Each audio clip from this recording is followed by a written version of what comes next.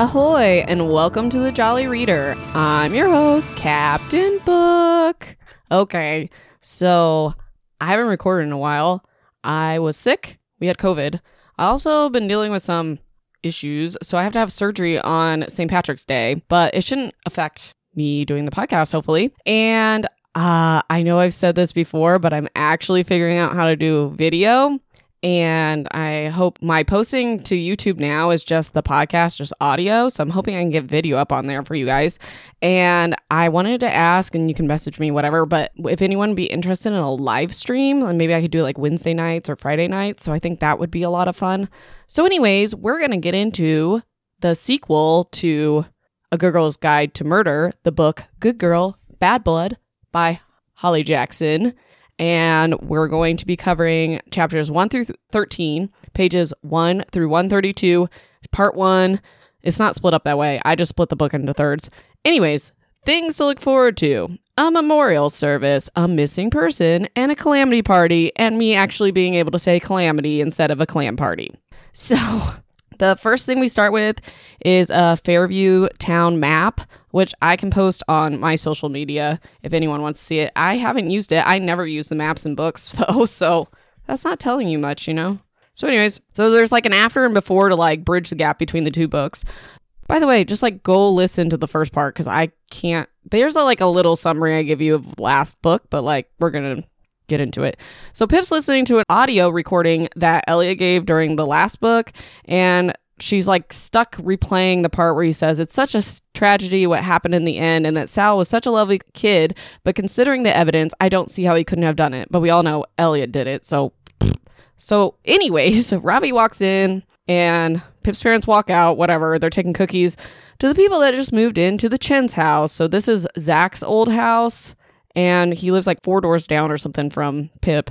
And Zach's like one of the guys that was part of that friend group in the last book that we like barely talked about. But anyways, his parents wanted to move because of all the trouble in town, but Zach still goes to school with Pip. So Robbie reminds Pip that they have this like dinner that they're going to at 7:30, and he's being really awkward about it, and he's all dressed up. It's like a Valentine's Day dinner, and Kara is convinced that he's going to ask Pip to be his girlfriend, but Pip's not sure because this is also Sal's birthday. Okay, like we never talk about this again, and then at just like one point in the book, Robbie refers to Pip as his girlfriend, so I guess it went well.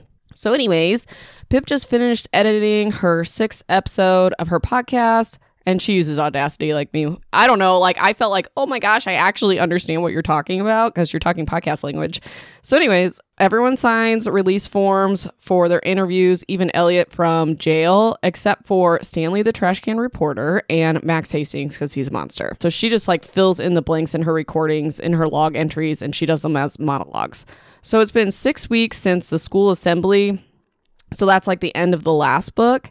And she said the media is not telling the story right. So she wants to do a podcast to tell like everything from her investigation in like the correct, I don't know, like what people said or whatever. Because the media wants to make it like whatever they want to make it.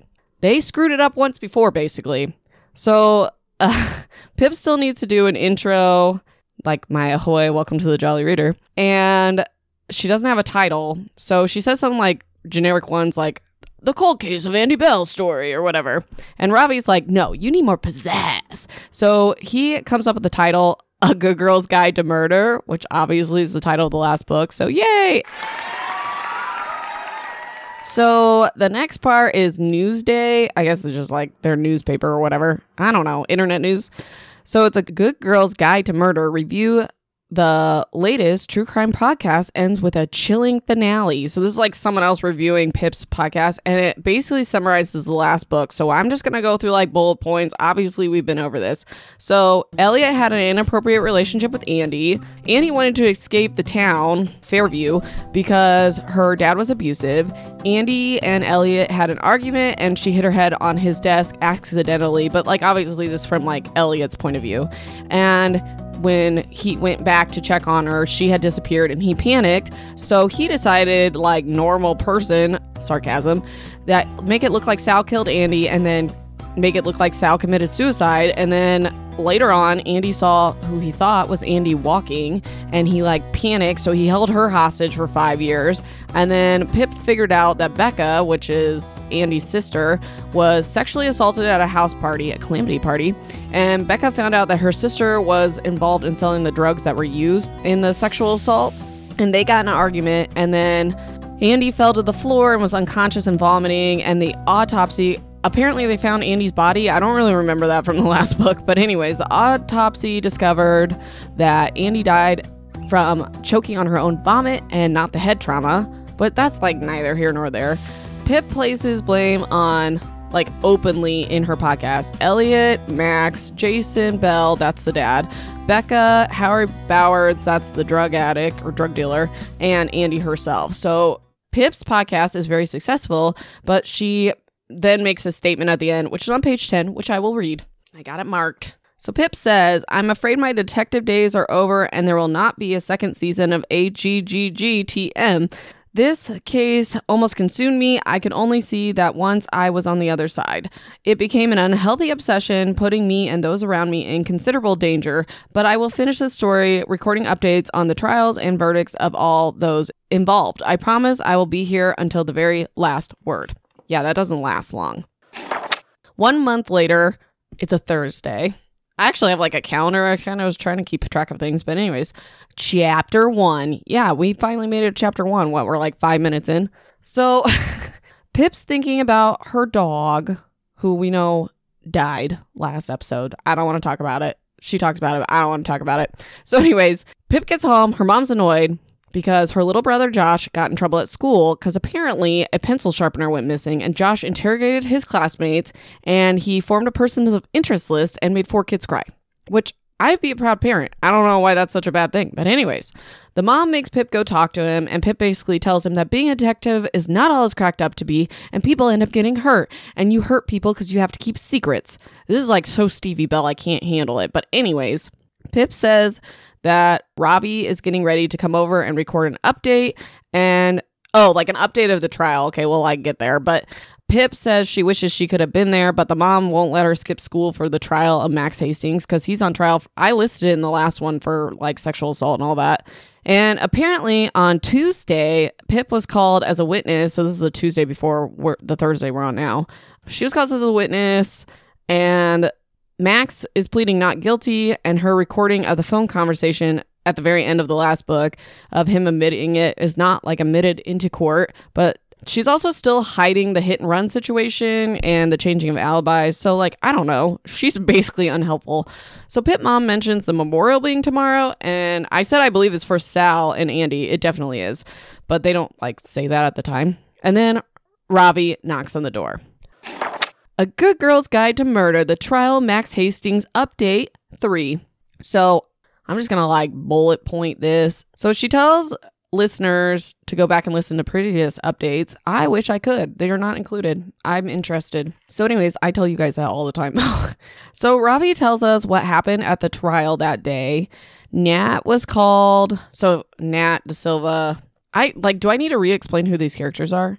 She was the one that Andy like harassed, and she was also drugged at a party. Anyways, she's called to the court because in February of 2014, she was allegedly drugged and sexually assaulted by Max at a calamity party. But due to ridiculous statute of limits, don't get me started, he can't be charged for that. So they're charging him with kidnapping because like the definition of kidnapping is restraining someone with intent to hurt or sexually abuse, which he obviously did because he's a monster.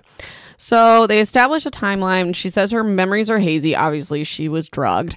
And they have an expert witness that says it's common with roofies, like, for her to have that reaction. And the prosecutor also repeats facts about Becca Bell because okay, so Becca pled guilty, even though she could have gotten off with no time because she was a minor when Andy died. And I was like, kind of sort of accidental. Like, Becca didn't necessarily cause the death. She just didn't save her sister. But anyways, Becca accepted a 4-year sentence, which is suspended after 18 months, followed by 2 years of probation. But she testified against Max because she also obviously was sexually assaulted at a party.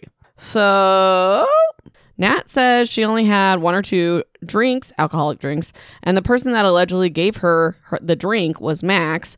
Pip asked Ravi what Max was acting like at the trial, And Max is being like calm and just like staring down the witnesses. And he's apparently wearing like, they make like a big deal about this, but he's wearing like these fake glasses, like they're not prescription. And Ravi knows this because his mom is like works at the eye doctor place. Like, I'm just saying, like, I believe you that they're not fake. You don't have to explain me why. But anyways, he has long hair and it's unkempt to try to convince the jury that he's a calm, innocent guy. Aren't they all, right? So anyways, there's also a courtroom sketch in the book, which I can put on social media. Max's lawyer, Epps, was really invasive. He's like victim blaming Nat, asking her if she was wearing provocative clothes or if she had a crush on Max, which also none of that would matter even if she was, because you can't just rape people whenever you feel like it. Like, you can't drug and rape people, period. So anyways, the lawyer also called Nat out for not going to police the next day. She said she didn't go because she wasn't exactly sure what happened. Also, like, I don't know if her brother was a police officer at the time. He must have been, but like, I wouldn't want to go and be like, man, then my brother find this out. That would be kind of awkward and weird. So anyways, the lawyer says, and how does she know she didn't consent? Okay, well, it doesn't even matter if she consented because you can't consent when you're under the influence of drugs and alcohol. But anyways, so Nat says that Max made a comment after, like, I don't know how far after, but like after the party, and he was talking about having a good time with her, like implying that they did something. So they basically, like, Pip and Ravi on the podcast conclude that Max has a really aggressive lawyer because he comes from money, but Pip doesn't believe this strategy will work and the jury will see the truth. Like, fingers crossed, I don't know yet. But anyways, chapter 2. So this, I don't know, this is kind of weird, but Pip's talking to Kara on the phone and they talk about the trial and how Pip is officially a meme, which, like, hashtag goals, and how she has gotten emails about sponsorships, also hashtag goals, but doesn't know if she wants to make money off the podcast because it's like a tragedy. Obviously, I understand that. So Kara asks if it'd be weird for Ravi and his parents if her and Naomi go to the memorial because obviously their dad killed Sal. But Pip says, like, no, they know the girls are not responsible. It's like what their dad did, blah, blah, blah. And Naomi was Sal's best friend, so meh.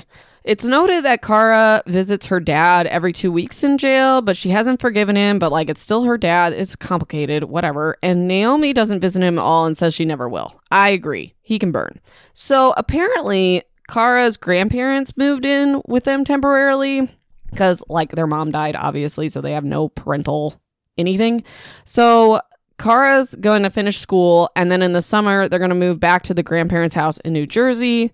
I don't know. It's like Pip's losing her best friend, whatever. So the reason for the phone call is Kara hasn't been sleeping well. So they have this thing where, like, Pip watches movies over the phone and they, like, coordinate when to start the movie and then it helps her fall asleep. I don't know. They talk about it a lot, so I'm mentioning it. Friday, chapter 3. Ravi meets up with Pip so they can go to the memorial. They talk about the trial while they're walking over there. Okay. So a girl that was in the same dorm as Max, I guess in college, I'm assuming, testified, and she had called 911 after he attacked her, but no DNA was lifted from the rape kit, which I don't really know, like, exactly. I don't know a lot about that, so I don't know if it's just like sometimes it just doesn't take or whatever. But anyways, Ravi wants to be a defense lawyer, but now he's like, oh my gosh, do I want to? Because Epps is gross. That's Max's lawyer. So they get to the memorial thing, and Naomi, Jamie, so this is Connor's older brother, he's important, and Nat are all there because they all went to school together. And Pip awkwardly apologizes to Nat. She just kind of blows Pip off and she's like, walks away. She's like, I don't want to hear it. You accuse me of murder. Like, you're trash. So then Pip spots Kara and, like, her group of friends. So Lauren and Ant and Zach. So Lauren and Ant are, like, officially together. They're, like, making out this whole time. They're not making out, but they, like, can't pay attention to anyone else because they're, like, so infatuated with each other. Like, whatever. Big who cares. Talk about it a lot, though. Ravi gives Kara a big hug, like, letting her know it's okay that she's there. And then Lauren points out Jason and Dawn Bell. Oh, here's some tea, y'all. Okay, so Jason and Dawn, as if we remember in the last book, they separated. So Andy's parents, they're Andy's parents, obviously. They're back together because Jason's second wife is divorcing him. And Jason and Dawn are now living in the house that Becca basically let Andy die in. Like, it's super weird. Why? So I think Lauren says this, that it's like really weird. And Kara basically like shuts her up and says like people deal with things like the way they have to deal with it. Because she's obviously still living in the same house that her dad raised her in, that he was a psychopath, whatever, you know. So then, okay, they never talk about these people again. But Charlie and Flora come up. They're the new neighbors that just moved into Zach's house. And Flora's also a teacher at Josh's school. I don't know. Like, I don't know if they're going to become relevant, but here they are. So he's talking to them. Zach is, because he used to live in their house, whatever. So during this, Pip turns and hears Connor and Jamie, the brothers, talking in hushed tones. Then back in the conversation with Zach, he's joking about the house being haunted. Like, whatever.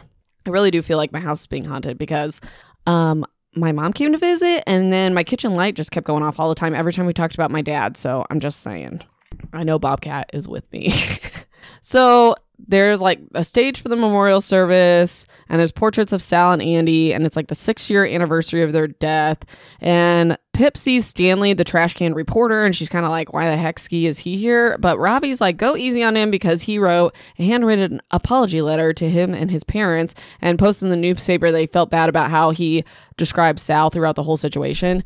I don't know if he apologized for being a racist POS, but that's neither here nor there. And Pip's still salty, as am I, because I refer to him as a trash can throughout the rest of this. So anyways, the memorial starts at 7:31. That's how detailed we are. Miss Morgan, she was like Pip's, like whatever, person for her project last year, but now she's the principal, because the principal was fired because of what Mr. Ward was doing under this other principal's watch with underage students, etc., which, how is this the principal's fault? But anyways, Chloe and Emma, if you remember from the last book, those are Andy's friends. They speak at the memorial, and while they're speaking, someone bumps into Pip, and it's Jamie. So this is Connor's brother. He mutters sorry, but he seems distracted. Then Ravi's dad gets on stage and talks about Sal. It's like, I don't know. It's really cute. Kind of hard to read, though. So anyways, he ends up talking about Sal's favorite movie being Babe, like with the pig. And one of his favorite songs in the movie, they like play and everyone's singing and crying. I don't even know what song that is. I have not seen Babe in like 20 years. But anyways, Ravi and his family release lanterns, and Andy's parents release a lantern for Andy. And that's how the chapter ends. Like everyone looking up at the lanterns. Saturday, chapter 4. Okay, it's about to get like going now. So Pip's taking a nap on the couch because she was up late because Kara sent her this incoherent text. They have it in the book, but like I couldn't even read it to you. At midnight the night before, she was at a calamity party and she got super wasted. And Pip's annoyed because Lauren and Aunt were like at this party, but they didn't do anything. Like they should have been looking out for Kara. And then Pip's like asking if Kara poured her own drinks and things like that. There's like nothing pointing towards Kara being drugged at the party, and also like everything with her dad, you think she probably is drinking pretty heavily, but like I don't know if that's going to come back later, just like mentioning they don't specifically say that she thinks like her drinks were spiked or anything. So then Pip wakes up from her cat nap and she has like missed text from Connor, but before she can check or like respond or like see what he's saying, Connor's at her door. So she asks him what's wrong because he ran all the way from his house to her house when she didn't answer her phone. I don't even know how far away he lives. But anyways, Connor tells her that his brother is missing. Dun, dun, dun. So that's Jamie. Chapter 5. So Connor says he last saw Jamie at the memorial and then he never came home that night. And his mom and him, like Connor's mom, looked everywhere for him, called hospitals, tried to file a police report, blah, blah, blah. But the officer who took the report conveniently was Daniel Da Silva. That's Nat's brother, who was like super problematic last book. And Jamie is 24 years old and he has a history of leaving home without communicating. So the police aren't going to do anything. Shocker. So the first time he disappeared was when he dropped out of college and he got in a fight with his dad over it, which same. I didn't disappear, but I definitely dropped out of college and then I got in a fight with my dad about it. Anyways, so he stayed with his friends at his friend's house for a few weeks, whatever. And then 2 years ago, he went out, like, I don't know, partying or whatever in New York and lost his phone and couldn't get home and stayed on someone's couch for a few days and just like never told his parents. I don't know. Definitely never experienced that. But Connor says this time feels different. I don't know why, it just does. And Connor thinks that Jamie has been acting strange for the past few weeks and he's been jumpy and distant and short-tempered. And Connor asked Pip, since she like solved everything last year with like the Andy and Sal thing and has a podcast with like thousands of followers. Goals. I do appreciate all my followers though. I love you all. Anyways, he asked if she could spread the word that Jamie is missing. So Pip's like, no, I can't do that. It's too much to ask because I almost lost everything last year over it. She's like super dramatic. I'm like, girl, help your friend. Like, just be like, hey, PSA, this guy's missing. If you see him, be like, help. So Connor's like begging her, can you just like at least put this on like a milk carton for me or something? Like, whatever. They don't do that anymore, but you know what I mean. So Pip's like, no, but I will help. I'll go talk to Detective Hawkins, who's like the main detective, I guess, that, I don't know, helped them last book, and tell him why you're worried about Jamie and see if the police can actually investigate. And Connor's like, okay, but like you could just like put it on your podcast and it wouldn't be you getting involved, but okay. So anyways, Pip gives a ride home before she goes over to talk to the detective. Chapter 6. Pip goes to the police station. So side note, Daniel DeSilva's there with his female partner, which I think they give her a name. She's kind of not important. Anyways, he gives Pip like the cold shoulder and he's got like other things to do. So he leaves police station to go work on something. So she's talking to the secretary or whatever. And she's like, I got to talk to Detective Hawkins, like time now. He says he'll see Pip, but he's like, you have 2 minutes because I got other important things going on. Like I'm police chief. So Pip asks him to look into Jamie's missing person case. And he basically tells her like, we have as many as 12 missing persons report every single day, and we have to prioritize. Okay, so first of all, I have a question about this. 12 missing persons, I'm assuming he only, like, navigates this town or this county or whatever. But this town is small enough that like, everyone walks everywhere all the time, and everyone's next door neighbor, but now we have 12 missing persons all the time? Explain that. How big is this town? And everyone knows everyone, but also everyone knows no one? Okay, I digress. So, anyways, Detective Hawkins or whatever, he tells Pip that Jamie's an adult and he has the legal right to disappear, which like this is real life. Like people will tell you that. It's annoying. Adults also have the ability to be kidnapped, but that's just me. So Detective Hawkins says that he has a real high-risk case to deal with, and it's an 8-year-old who was abducted out of her yard, which I don't know if that'll come back, but like, whose 8-year-old is this? So anyways, something just hit me. I will bring it up at the end because we're not there yet, but keep that 8-year-old in mind. So anyways, Pip's like pleading, like, don't make me do this again. Don't make me do your job. You guys don't even pay me. And he's like, tough luck. Hands are tied. I can't do anything. Goodbye. And Pip calls Ravi and she's like, what should I do? And he's like, I can't make the decision for you, but like, you know what's right and I support you. So she like picks up the phone and she calls Connor and she's like, sure, I'll help. And I'm like, why did it take 3 chapters for us to get to that? But okay, chapter 7. So she gets to Connor's house with all her podcast stuff and she hasn't told her parents she's doing this yet because they'll be worried. And she's like, they're like, you get too obsessed and our dog died and your brother's struggling, so don't. So Pip gives Connor and Joanne, that's the mom. Oh, did I skip this? Okay, sorry. Connor's mom, Joanne, is on board with like all this. She's like really worried about Jamie. But his dad is not on board with this and he's out grocery shopping. So Connor... Oh, also, side note, Connor has a sister. Her name is Zoe. She's in college. She's not coming back for this because she's got a bigger fish to fry. She probably has a final or something. So anyways, Pip gives Connor and Joanne, the mom, the disclaimer that they have to be honest and like bad things might happen and we might learn bad things about Jamie or their family or whatever. And they're like, I don't care. I accept. Let's do it. And the dad, Arthur, comes home and he's fussy is what my notes say. But he's like... I don't know. Pip describes him as the scariest of her friend's dads, but like Mr. Ward was the least scary of her friend's dads, and like he turned out to be a serial killer. I don't know. Serial killer technically, but might as well be, right? So anyways, the dad ends up going to the other room. Like he doesn't stop them from doing it, but he's like, I don't really want to be any part of this. So Pip's going to interview Joanne, the mom, first, and then she sends Connor to the other room because witnesses, you don't want them together, blah, blah, blah. We know. So Pip's like, this is past the point of no return, and she hits record. A Good Girl's Guide to Murder Season 2 interview with Joanne Reynolds. Okay, so the interview with the mom, she talks about her children. So Jamie just celebrated his 24th birthday. He lives at home. He works for Pip's mom part-time as a receptionist at the real estate agency. Jamie dropped out of college, which I mentioned before, and has been kind of lost ever since. This is all according to the mom. And the dad gets frustrated with him about it. Obviously, like most dads would. Mine did. So, the mom says that Jamie has a problem with committing to things and he's very sensitive. And he has one friend from college and internet friends mostly, but his closest friend is Nat. So, Jamie and Nat have a lot in common because they both have issues in college. Like, I don't know. Oh, she punched that girl. I forgot about that. So, anyways, and they both still live in Fairview, and Nat was friends with Sal and Jamie was friends with Andy. Like, but he's not a monster. He's friends with her because they were both in the plays together. So they were like at rehearsals, spent a lot of time together. Anyways, Joanne says that Nat is probably Jamie's only real friend, but she thinks that Jamie sees Nat differently than she sees him. So like basically Jamie has a crush on her and Nat is not interested. So friend zone. A couple months ago, Nat started seeing a new boyfriend. We'll get to that. And Jamie was devastated, and he never mentioned the boyfriend's name. I have it written down. Nope, I don't have it written down. Oh, Luke. I think it's Luke. Anyways, this was in early March and they stopped having contact for a few weeks. This would be Jamie and Nat.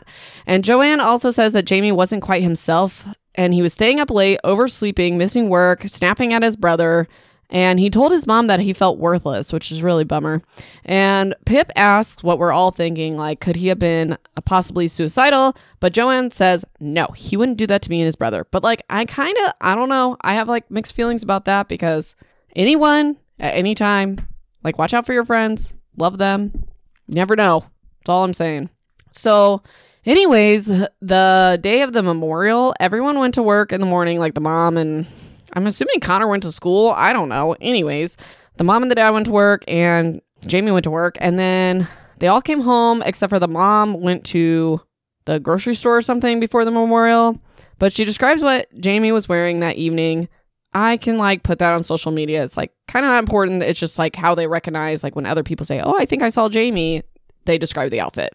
So Pip tells the mom that Jamie bumped into her at the ceremony. So at this point, Pip is the last person who has seen him.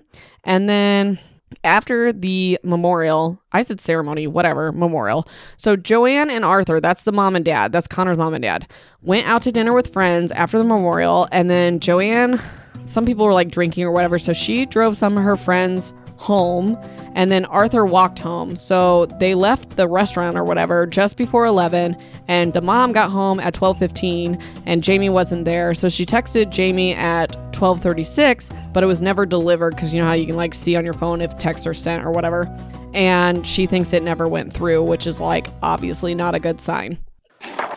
A Good Girl's Guide to Murder Season 2 interview with Connor Reynolds. So this is obviously her friend Connor and Jamie's brother.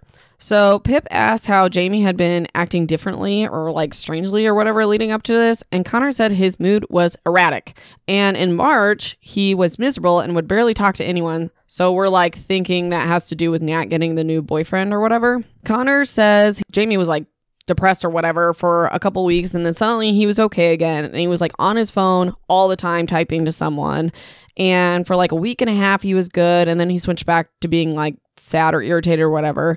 So then this is really weird, but like Jamie's dad was like, we're all going to a movie, and Jamie's like, I don't want to go, and the dad's like, you're going. He makes him go, and Jamie was like all upset about that because he didn't want to go to the movie. I don't know, but that happened. So Connor like doesn't know why he would be upset. And his brother usually would tell him everything, but he didn't in this case, I guess.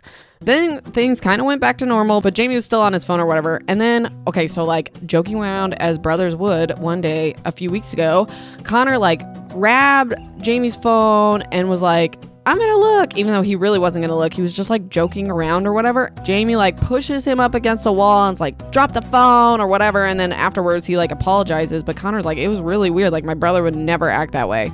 And then Connor also says he knows his brother was sneaking out once the mom and dad went to bed. And Jamie snuck out the night of his birthday around midnight and came back at 2. And then Connor's like, it's not normal for Jamie to sneak out and like be angry because he's usually really easygoing. And then they talk about like the day of the memorial, and Connor's like, Jamie's phone was almost fully charged when we left the memorial because he like shows him. But like Connor knows that Jamie's phone is fully charged because he like looks at it in the car. I don't know, whatever. And so the text not being delivered is not because his phone died. Like either his phone's off or destroyed or whatever. So Connor says there's something else the mom doesn't know about. So Jamie and the mom are really close. Like he's described as a mama's boy basically. But Jamie and the dad have like a tricky relationship. They have some issues. So Jamie said to Connor that he thinks the dad hates him and is constantly disappointed in him. And there's like nothing pointing me away from saying that's not true. But anyways, the day of the memorial, when the mom was at the supermarket, Connor was eavesdropping on this argument that the dad and Jamie had. So the dad was saying that Jamie needs to like sort out his life and his parents aren't a bake for him because like apparently the dad wants him to pay rent for living there, but the mom's like, no, he's our child. He can live here for free. So Connor says that the dad was like, you're a waste of space. And Jamie was like, I know. Which that really makes me sad. Like, I don't know. That's really depressing. So anyways, at the memorial, Jamie was talking to Connor. If we remember, Zach was talking to the people that moved in his house, and then Pip saw Connor and Jamie like kind of whispering to each other. And Connor says that Jamie was apologizing for the fight with Dad because he knows that Connor hates when they argue. He also told Connor that he was going to Nat's house for a bit after the memorial and he'd be home that night. And he's like, see you later or whatever. And Connor's like, I don't think Jamie would just like lie straight to my face. Like, why would he go out of his way to say, hey, I'm going to be back tonight, knowing he wouldn't be? And then Connor and Zach didn't want to go to the calamity party. So they went to Zach's house to play Fortnite instead, which apparently he's like embarrassed about and doesn't want on the podcast. What's wrong with Fortnite? I don't know. Don't be embarrassed. So anyways, Zach dropped Connor off at home at 11:30. Connor went straight to bed and didn't even think about like Jamie not being there because he probably was like, oh, he'll come home later or whatever. And he didn't. Chapter 8. So Pip asked for recent photos of Jamie from like the mom, and she's like letting Pip scroll through birthday photos from like Jamie's birthday party, and he's all happy or whatever. And then you can see his face change when the dad gives him a Fitbit for his birthday. And like in the interview, the mom mentions that Jamie's insecure about his weight. But then I think like on the missing person flyers, it says he's like 180. So I don't know. Maybe the dad's just a rude dude. So Pip asks if she can go through Jamie's room, which is like really awkward, but she does. And they're like, it's a little messy. It's a lot messy. It's a lot messy. So anyways, she finds his laptop and they're like trying to guess the password, which they don't guess it. They still haven't guessed it like by the time I'm to the part of the book I'm at. But anyways, then Pip looks through his desk and doesn't really find anything. And then she looks through his trash can and she finds a crumpled piece of paper that says Hillary F. Wiseman left 11. I can post a picture of that too because they have like it looks like the little sheet of paper. So anyways, Connor and his mom don't recognize the name, and Pip gives it a quick Google and she only finds a deceased 84-year-old with that name that lives in Fairview. And whatever. So, like, obviously it's not her. So in the middle of all this, Kara texts Pip about watching Netflix, and Pip feels guilty but apologizes for not being able to watch that night and help her fall asleep or whatever. I don't know. So anyways, Connor looks through the pockets of his brother's clothes and finds nothing. I mean, he finds like pennies or whatever, nothing important. Then Pip looks in the bottom drawer of his bedside table and she finds a watch that has delicate pink leather straps and a rose gold case, which obviously isn't Jamie's. And they don't think it's for Nat because Nat definitely would not wear a pink watch. That's like not a thing. And I said my guess is like maybe it was Andy's watch because she seems like someone that'd be wearing like pink rose gold things. Pip tells the mom to continue to try to get the password for the computer. Like I said, that does not happen this episode. And then Pip is going to make an announcement on her podcast to get everything going, and she goes home. So, Good Girl's Guide to Murder, Season 2, Episode 1, Intro. That's like what the name of the title is. So Pip basically announces that she's going to take the case, and she says she records this. As she records this, Jamie has been missing 27 hours, and she hopes he just ran away like the police think, but there's no room for hope, so welcome to Season 2. Boom. Sunday, 2 days missing. Case notes, number 1, initial thoughts. So this is just like Pip's private note-taking. Jamie has mood changes and is sneaking out. He has issues with his dad, a pattern of arguing with the dad, running away without contact for a few days. Connor and Joanne don't believe he would hurt himself or that he ran off. Jamie has an undelivered text from the mom at 12:36 a.m., so his phone has not been on since because it never went through as delivered. She like keeps checking it. After the memorial, Arthur, that's the dad, walked home alone and got to the house around 11:15. Joanne drove home and got there at 12:15, and Connor was dropped off around midnight. And then she has a to-do list on page 92, which I can read. I mean, it's not that interesting, but I'm just trying to like not miss anything. To-do list. Announce second season on website / social media. Make missing posters. Get a notice printed in Monday's Fairview Mail. That's the newspaper. Interview with Nat Da Silva. Research Hillary F. Wiseman. Record description of Jamie's bedroom search and have the conversation with mom and dad. She's not telling them that she's like a part of the investigation or whatever. The missing persons poster, which obviously I can post a picture of that. It describes Jamie, what he was wearing, states that he was last seen Friday, April 24th at 8 p.m. Chapter 9. Pip meets Ravi and Connor and Kara to put up missing person posters. It's so hard to say. Anyways, Ravi accidentally says, we'll find Jamie. But like, and this is the part too, he also refers to like Pip as his girlfriend. Whatever. Just filler. So the other three go to put posters. So this would be Connor, Ravi, and Kara. Well, Pip goes to the Fairview Mail office and she talks to Stanley, the trash can. He apparently wrote her apology letter, and he apologized for Becca taking Pip's phone number out of his phone, which he obviously didn't know that was happening at the time. But like Pip is skeptical about how sincere he is because he is a trash monster. So Pip explains that Jamie's missing and she wants him to put a picture in the newspaper. And he asks, he's like, is the police involved? Like, what's going on with this? And she explains like why the police won't interfere or whatever. And he agrees like kind of reluctantly to put the missing poster in the newspaper. But like, I think he also feels like he owes Pip a favor. Chapter 10. Okay, so this is interesting. Pip goes to Nat's new boyfriend's house to talk to her. She finds out where he lives because the mom's like, Nat's probably over there. Whatever. Who cares? So he has a BMW and a lot of tattoos. So we're just going to judge. He has a neck tattoo and all sorts of nonsense. Just judge because tattoos are bad. Sarcasm. So like this boyfriend answers the door and Pip claims to be Nat's friend and he lets her in so they can talk or whatever. And like side note, because this is just like mentioned throughout, there's a stack of cash and brown paper bags. So we could make our own conclusions about that. But Pip says that she says to Nat, she's like, this isn't about the trial. I just want to like talk to you about something else. And Luke, that's the boyfriend. He's like, what trial? I thought this town was small and I thought this trial was a big deal. So how does this guy not know about this? But anyways, Nat just dismisses it. She's like, it's nothing or whatever. She was freaking a witness in this trial. Like what? Ugh. So anyways, Pip brings up Jamie being missing and Pip also says the police aren't doing anything.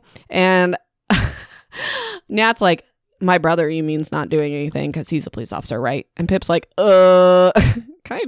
So Pip explains that she's doing a podcast to try to help. And Nat's like, well, that's very opportunistic of you or whatever, which I agree, like kind of.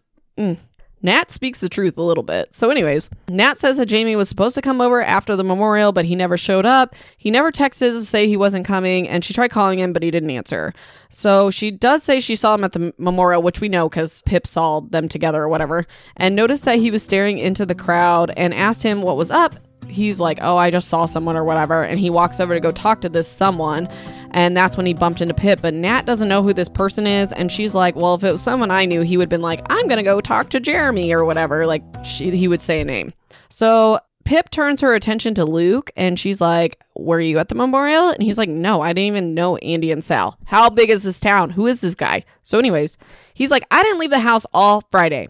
And Nat kind of like shoots him a look, but like, I think he sells drugs just by like the things in the book.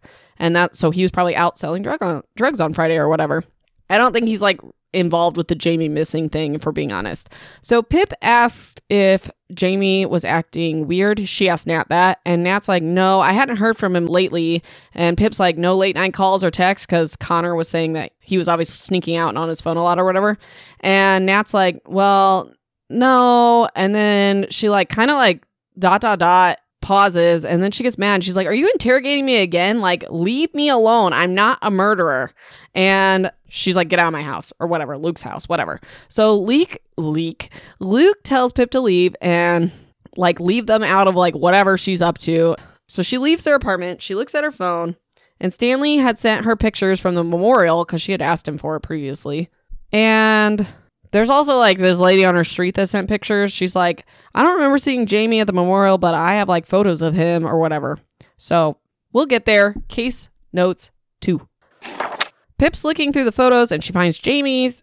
This is at the memorial. He's looking off in the distance and he looks worried or concerned. And then paired with what Nat told her previously, he was looking for someone in the crowd. So other observations. The late night phone calls and texting was not with Nat unless she's hiding it from her boyfriend, obviously. And Pip suspects that Luke was lying about not leaving Friday, which I already brought up that I think he's a drug dealer. Maybe that's mean of me to assume, but that's where I'm at. Chapter 11. So Pip's at a cafe, and I don't know why I said it like that, like it's all fancy, but anyways, she's getting more photos from the memorial, like, because she put it out on the podcast, but she's also getting trolls, like, people like, I killed him, or like, who's going to look for you when you go missing, Pip? Because I guess people, like, kind of hate her from, like, the first season of the podcast. I don't know. So anyways, Cara walks in, and she's like, even though I was super, super drunk at the Calamity party, I think I saw Jamie there. So they text Aunt and Lauren, because they were at the party too, and they're like, did you see him? And they're like, no, we weren't there very long. We didn't see him. We only saw each other's eyes. Whatever. They're in love. Who cares? So then Pip asks for Stephen Thomas's number. So this is his house is where the Calamity party was. But if you also remember the really awkward scene where Pip's trying to ask for drugs and he's trying to like kiss her, it's that guy. Like in my notes, it literally says Stephen, drunk kisser, Calamity King. That's how I labeled him. Okay, so anyways, Pip calls Steven and asks if he's seen the missing persons posters. And he's like, yeah, blah, blah, blah. And then she asks if he saw Jamie at the party or heard anyone else that did see Jamie or whatever. And he's like, oh, yeah, I think I might have seen him because it was like an older guy that I didn't recognize at the party. I thought it was kind of weird. And Pip sends him a photo to like confirm, like, is this who you saw? And he's like, yeah, or whatever. And she's like, well, what was he doing? And Steven's like, well, he wasn't talking to anyone and he wasn't drinking. He was just kind of standing there, which is like kind of creepy if you think about it. So then Steven's like, oh, my mom didn't know about this party, so like don't put it on the podcast. And Pip's like, no, I won't. And then she's like, this guy's trash. I'm totally going to put it on the podcast. She says that to Cara. So anyways, Steven also says that the party was shut down by, conveniently, Officer De Silva because, and then he assumes that a neighbor called in a noise complaint, but I have another theory. So then after this conversation, Pip wants to find photo evidence that Jamie was at this party. So she messages everyone in a Facebook group for her grade, which that sounds like a nightmare. Facebook was like a thing when I was in high school. I definitely was not in a group with every single person in my grade. But anyways, she asked them to send pictures for the party. There's like the message that she sends out. I can post that. It describes Jamie, whatever. A Good Girl's Guide to Murder Season 2, phone interview with George Thorne. So George is like, just like someone from her school that's like friends with them, whatever. He's a reliable source because he wasn't drinking at the party because he had a soccer game coming up, but he also did light up a cigarette, which not good for your lungs and not good for a soccer game. So you might as well just have that drink, but that's just my personal opinion. Anyways, when he was inside the party, he saw Jamie not talking to anyone. So this like goes along with whatever the Calamity King said. And then, okay, so George went outside to light up his cigarette because he cares about his body or whatever. And he heard Jamie talking on the phone, and Jamie's like pacing on the sidewalk outside, and he sounds aggravated or maybe scared. And he says, like, Jamie's saying this over the phone, I can't do that. I know I said I'd do anything, but basically I would do anything for love, but I won't do that. What is that? We don't know. So anyways, Jamie also says, well, I could call the police. And then he mentions something about a child, but that's like super unclear. Like George does not have any information. But now that I think about this, this missing 8-year-old, that would be a child. So like, let's just keep that in mind that maybe that's related, or maybe it's totally unrelated. It was just like something I had to read through to get to the point. So anyways, Jamie must have suspected that George was like eavesdropping on him. And he ended up like walking away off towards Main Street at 10:32. So she's just getting like a timeline together. Chapter 12.